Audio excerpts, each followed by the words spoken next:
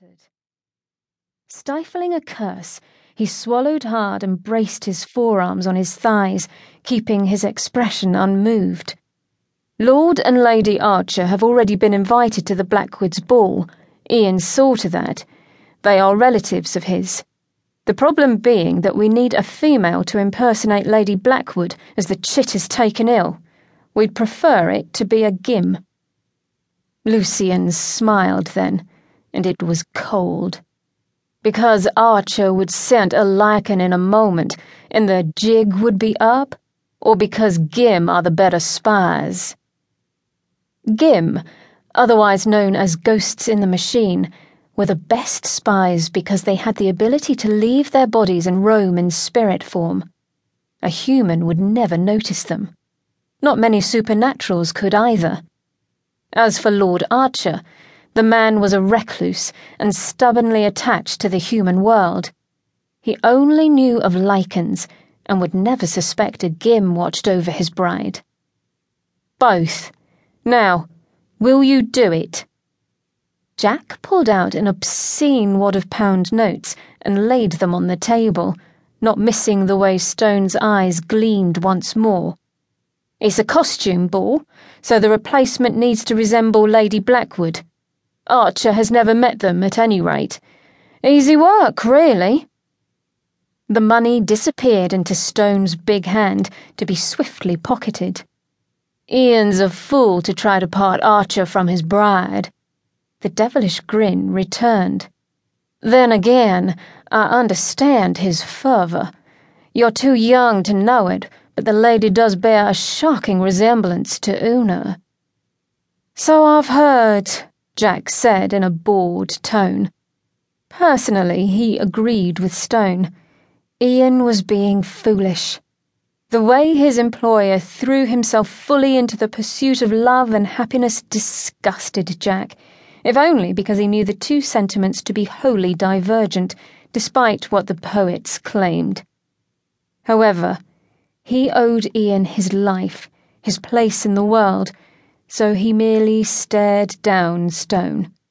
Besides, he did not like Stone. The man was too pretty and too easily bought.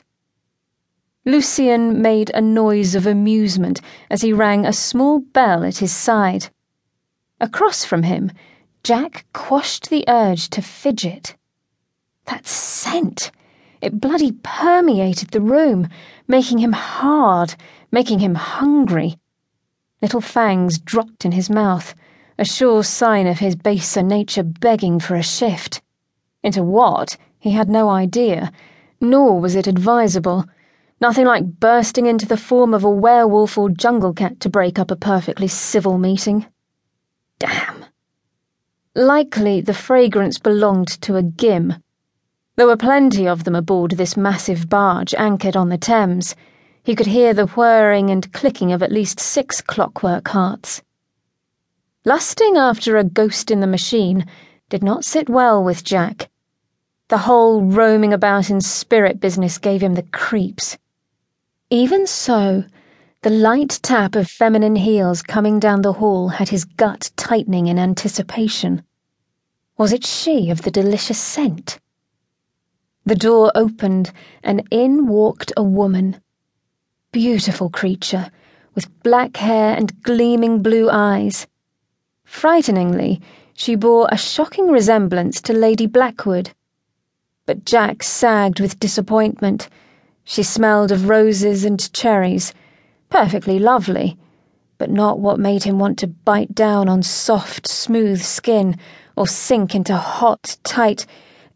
Clearing his throat, Jack eyed Stone as another, far more important thought hit him. You knew I'd be coming here.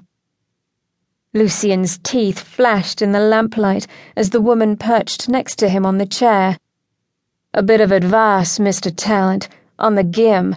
It is useless to try to hide from us. Stone's arm wrapped about the woman, and she gave him an indulgent smile, which he returned as he spoke to Jack. We'll always find out your secrets. I'll keep that in mind, Jack murmured, not amused. Despite Jack's